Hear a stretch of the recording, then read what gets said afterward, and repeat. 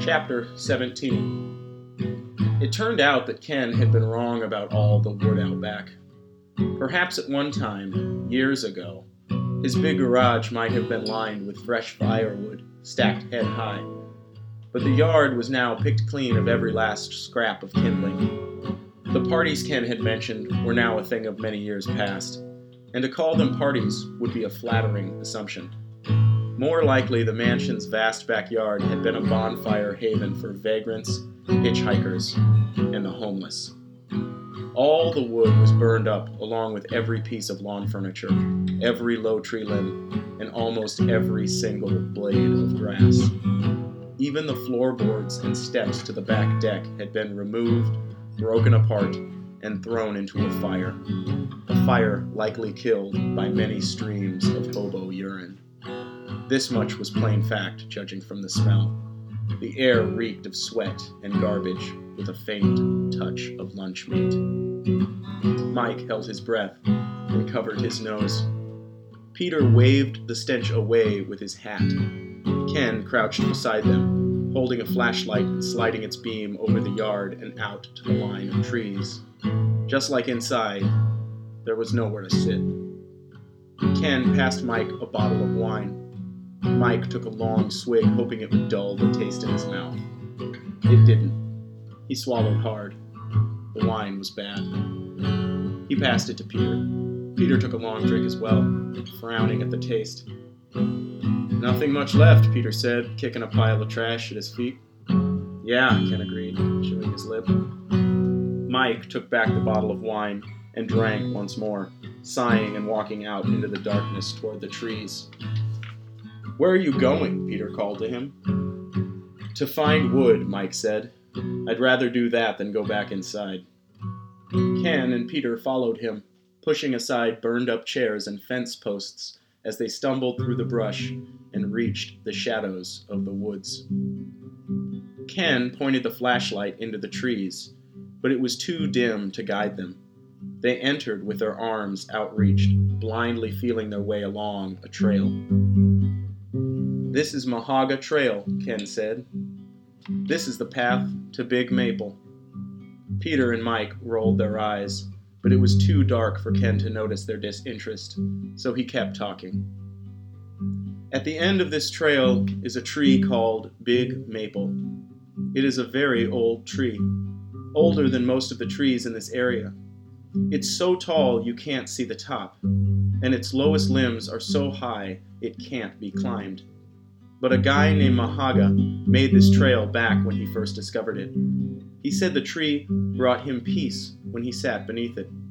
Said there was humbling awe in the tree's unmountable size and beauty, and that the tree represented something too powerful for words, something too complex to be explained. Mahaga Trail is one of the shortest, flattest hiking trails in this county, but its end point at the base of Big Maple is one of the most beautiful places in the whole state." "Where the fuck did you hear all of that?" Mike asked. "That sounds like you read that right off the back of a brochure from the Chamber of Commerce. I've lived in this county my whole life, and I've never heard of Big Maple, or this thin-ass trail."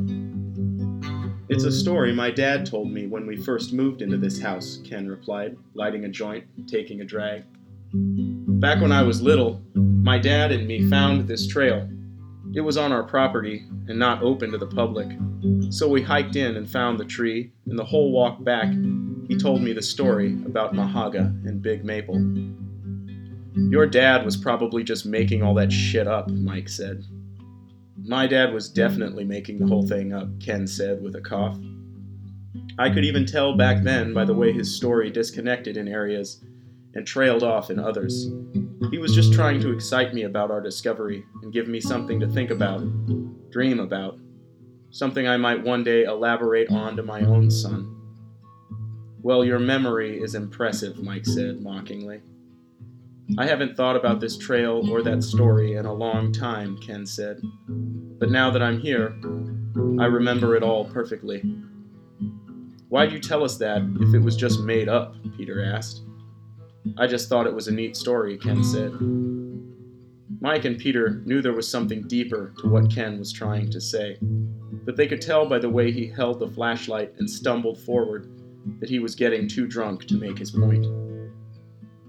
They reached Big Maple. It stood in the moonlight. It was not enormous. "That's not a maple tree," Peter said, shaking his head. "It's not?" Ken asked, coughing and spitting up. "No," Peter said. "I know because there's a big maple tree in my backyard. This tree doesn't even look remotely close to a maple tree." "It doesn't?" Ken asked, taking a swig of wine. "Not at all," Peter said, pointing at a branch. "This tree doesn't even have leaves. It has needles. This is a fucking pine tree, and it's not even that big." "That's what I was thinking," Mike agreed. Ken looked up at Big Maple. It might have been 30 feet high. All its limbs were eaten away and cankerous, oozing green bile sap like a cartoon corpse.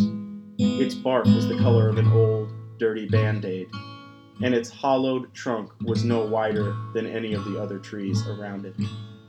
He drug the flashlight's beam down the length of it, and there, lying at its base, was a discarded condom.